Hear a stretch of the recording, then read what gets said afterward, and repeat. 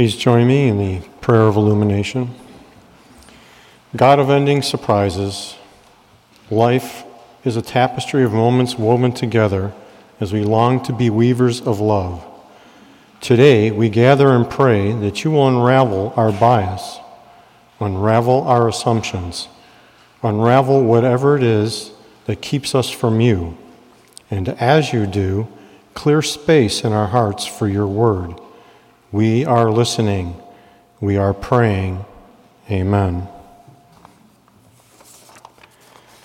The Old Testament reading today is from Proverbs chapter 4, verses 10 to 19. You can find that on page 578 in the Old Testament version of the Pew Bibles and in the front of you in the pew racks there. This is the admonition to keep the right path. Hear, my child, and accept my words, that the years of your life may be many. I have taught you the way of wisdom. I have led you in the paths of uprightness. When you walk, your step will not be hampered, and if you run, you will not stumble. Keep hold of the instruction. Do not let it go. Guard it, for it is your life. Do not enter the path of the wicked, and do not walk in the way of evildoers. Avoid it. Do not go on it. Turn away from it and pass on. For they cannot sleep unless they have done wrong. They are robbed of sleep unless they have made someone stumble. For they eat the bread of wickedness and drink the wine of violence. But the path of righteousness is like the light of dawn, which shines brighter and brighter until full day. The way of the wicked is like deep darkness.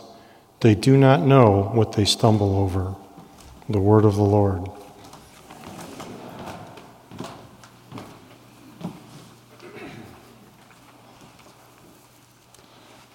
The second scripture reading today comes from the New Testament book of Acts.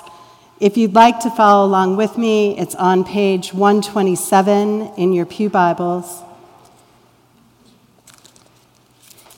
The story is a longer text, but it all has to hold together for us to be able to dig into it. Meanwhile, Saul, still breathing threats and murder against the disciples of the Lord, went to the high priest and asked him for letters to the synagogues at Damascus, so that if he found any who belonged to the way, men or women, he might bring them bound to Jerusalem. Now, as he was going along and approaching Damascus, suddenly a light from heaven flashed around him. He fell to the ground and heard a voice saying to him, "Saul, Saul, why do you persecute me?" And he asked, "Who are you, Lord?" The reply came, "I am Jesus, whom you are persecuting. But get up and enter the city, and you will be told what you are to do."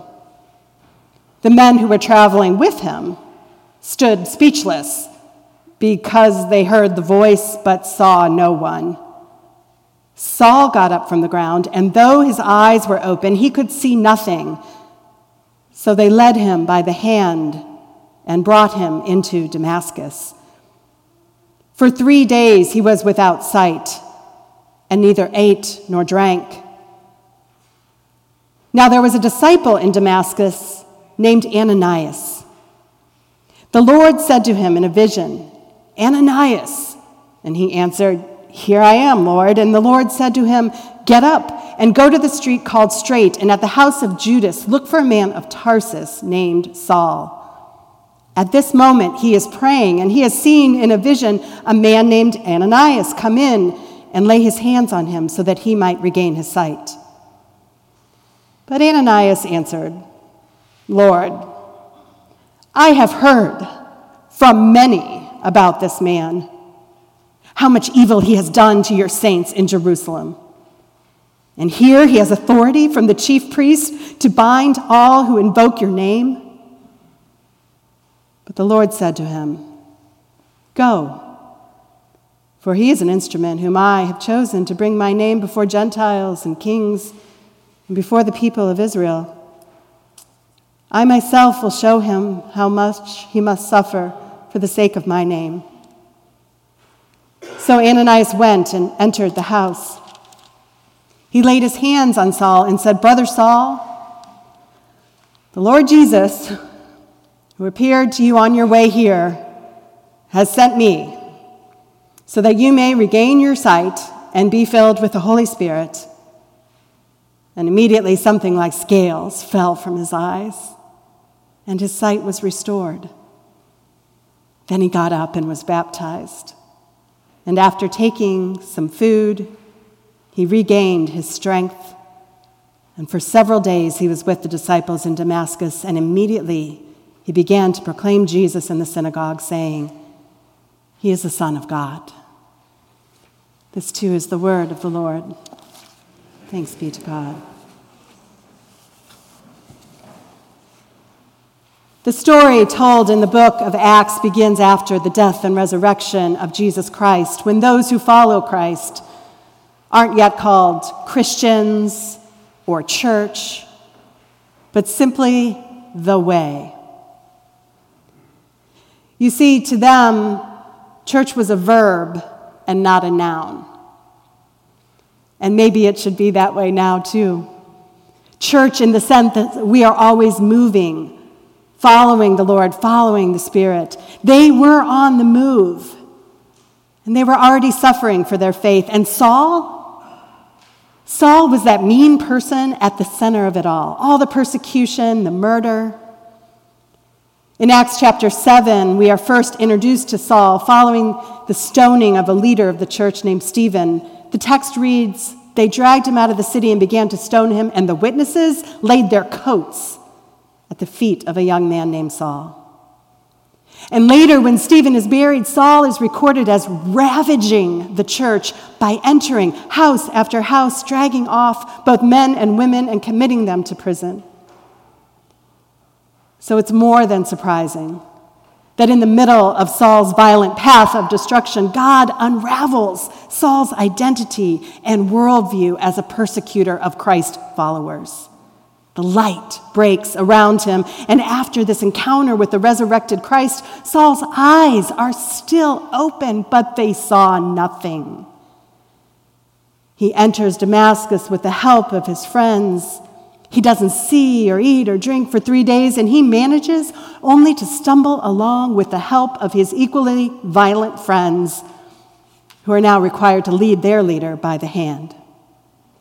We're not told when the conversion switch turned off in Saul's head, when it turned off to his old identity and on to his new, but it seems to be a process.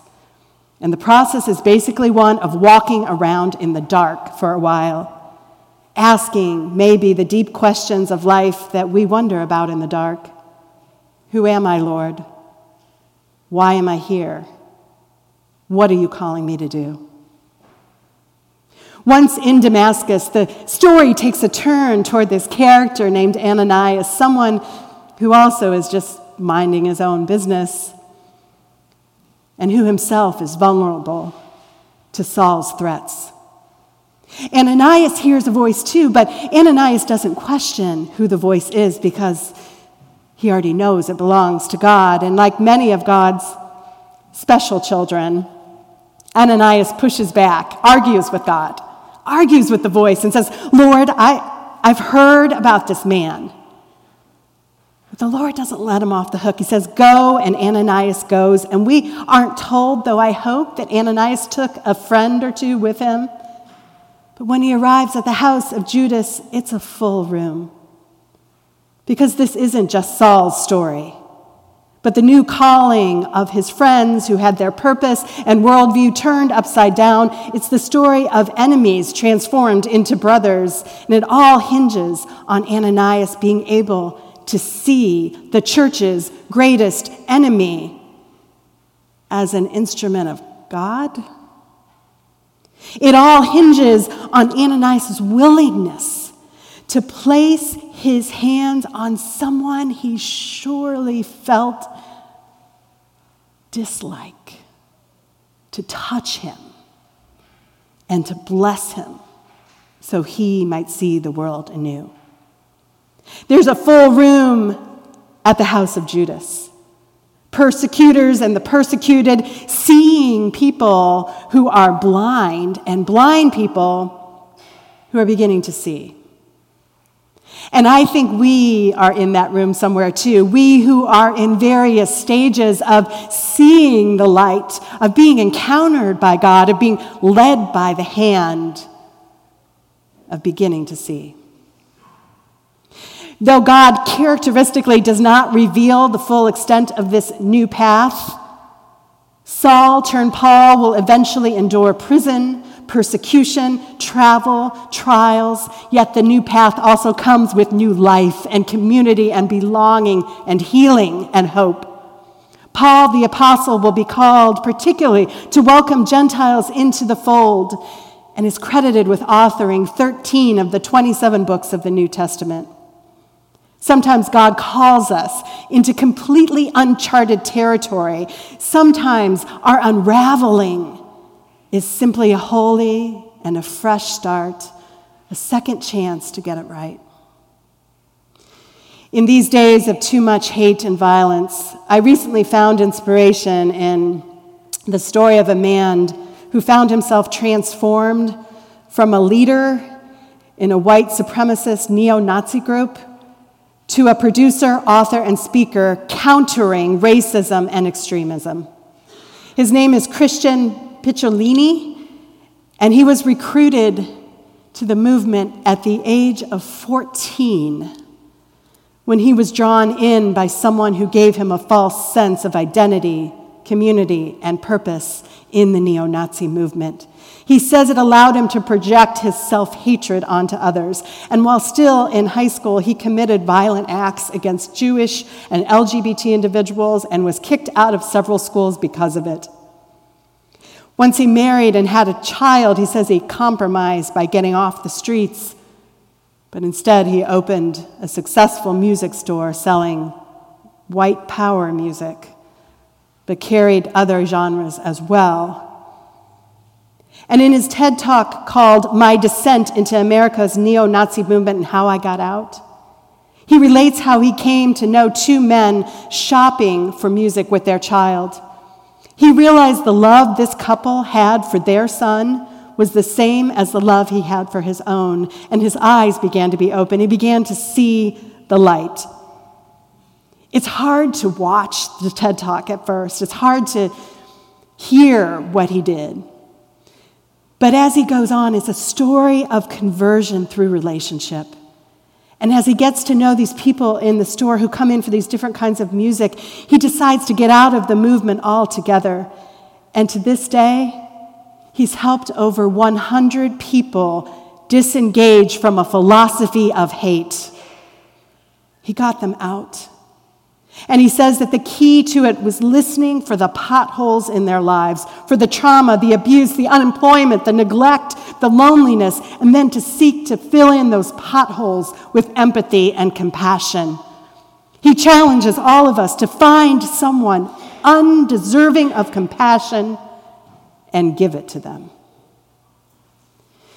Hans Moll in Identity and the Sacred describes a few steps that take place in the conversion process that I think you can see in Christian's story or in the conversion of Saul. First is the detachment from former patterns of identity. Second is a time of meaninglessness, of immorality or isolation. Third is a dramatic transition from darkness to light and from chaos to meaning. And fourth, and most important for our context, is the faith community supporting and accepting this new one into their life together. As we think about our life together as Fairmount Church, we need to think about who our neighbors are today and who God is calling us to serve and how we go out and serve them as well as inviting them in. Few people have experienced that radical transformation like Saul did or like Christian did from hate to love. But I think a lot of us can be in the place of Ananias in the Acts story because we've been the ones to have our worldview changed about who God is calling, to have those categories shifted in our mind, and to be more inclusive, more generous, more accepting. We have seen God transform even the most surprising people by breaking in on their ordinary paths and drawing them in to see the light. We have extended the hands of our compassion and been humbled by our participation in someone else's transformation, even when it's surprising, especially when it's surprising. I once served a church where the custodian became a healer.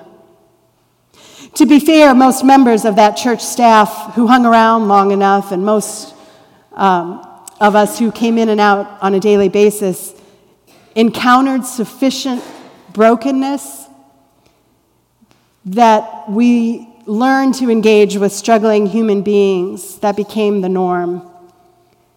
Even if we couldn't offer real assistance, there was always something to give, even if it was a bag of groceries we kept in the pantry or a prayer before they got on their way. But this custodian was special. He didn't have an office like the rest of the church staff. He had a desk in the corner of the boiler room, and it was strewn with tools and work orders and cups of cold coffee. He wore long hair and shirt-sleeve tattoos with a husky voice from a lifetime of smoking and tired eyes that still shone with the light of Christ. Kevin came to work at the church via the criminal justice system. Convicted on drug charges, he ended up serving time in jail, and an older member of our church who is an active Stevens minister began a correspondence with him by those old-fashioned things called letters. And through their series of letters back and forth, this member gradually and gently talked of the grace of God available to everyone and challenged Kevin to take a new path, to start over, to receive the forgiveness of Christ, to repent, to turn around. They continued to write back and forth, and Kevin, he took those words to heart. So months later, when he was released, he came to the church. He started attending the Narcotics Anonymous meeting there, and he had about 250 hours of community service to complete. That's a lot of time. And because he was familiar with the church and the NA group and the member who had written to him, he came and he asked if he could serve his hours at the church. So he washed windows for us. He painted rooms. He did small construction projects. He completed things that our recently retired custodians couldn't do. He supervised young people who came to work off their own community service hours, always asking them what happened, and not being afraid to ask how they were going to change. He sat at the back of the sanctuary during worship most Sundays, and eventually he was baptized and became a member. He became so essential to our life together through his volunteering that we brought him on as a full-time employee, and that's how we hired a custodian and ended up with a healer. Kevin did most of his assigned work. But due to his unique status of being in recovery and a recent believer in Christ, he was able to see people through all the stuff. Beneath the facade, beyond the addictions, he could be spotted counseling somebody in the hall. He could be seen driving his car with a truckload of food to the shelter after one of our dinners. He took people to the halfway house and to recovery programs. He pushed a broom while blasting Christian music. He prayed with people in the corner. He went on work mission trips in the United States following disasters. He changed our community of faith. People showed up not to see the pastor, but to see Kevin. We started having events for biker groups passing through and worship services for those in recovery.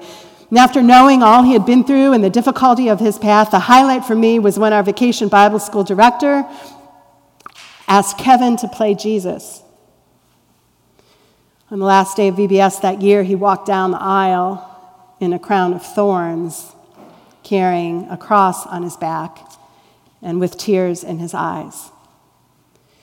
It was a sight I will never forget, a complete transformation of a life captured by God. He gave us all hope, But a few years later, we caught him stealing a couple $100 in cash from church concert donations, and we had to let him go. The session struggled with the decision and extended as much grace as possible, and we all grieved that his path had took such a turn. We drove him to the next recovery program, we prayed with him, and a lot of us still keep in touch. I don't think he's done being a healer in God's kingdom. And I share this story because too often we talk about people who've made it, who've been captured by God and who start off on their new path, who've seen the light and are blessing for all of their days. But sometimes we underestimate the difficulty of staying on that path. Transformation is a winding and crooked road, and just seeing the light isn't enough to make it. Like the friends of Saul leading him in his blindness, no one can do it alone.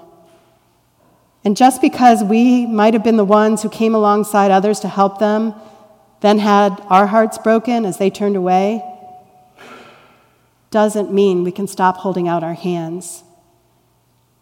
Like Ananias, we are called to go to people we might consider undeserving, surprising, not worthy of grace, and to offer them the blessing that comes from God. As a church and as followers of the way that is Jesus Christ, we are there for people when their lives are unraveling, helping them to weave the strands back together, even if we know full well they might come unraveled again. The last verse of the Proverbs text, if you read it in the Message translation, reads like this: "The ways of right living people glow with light.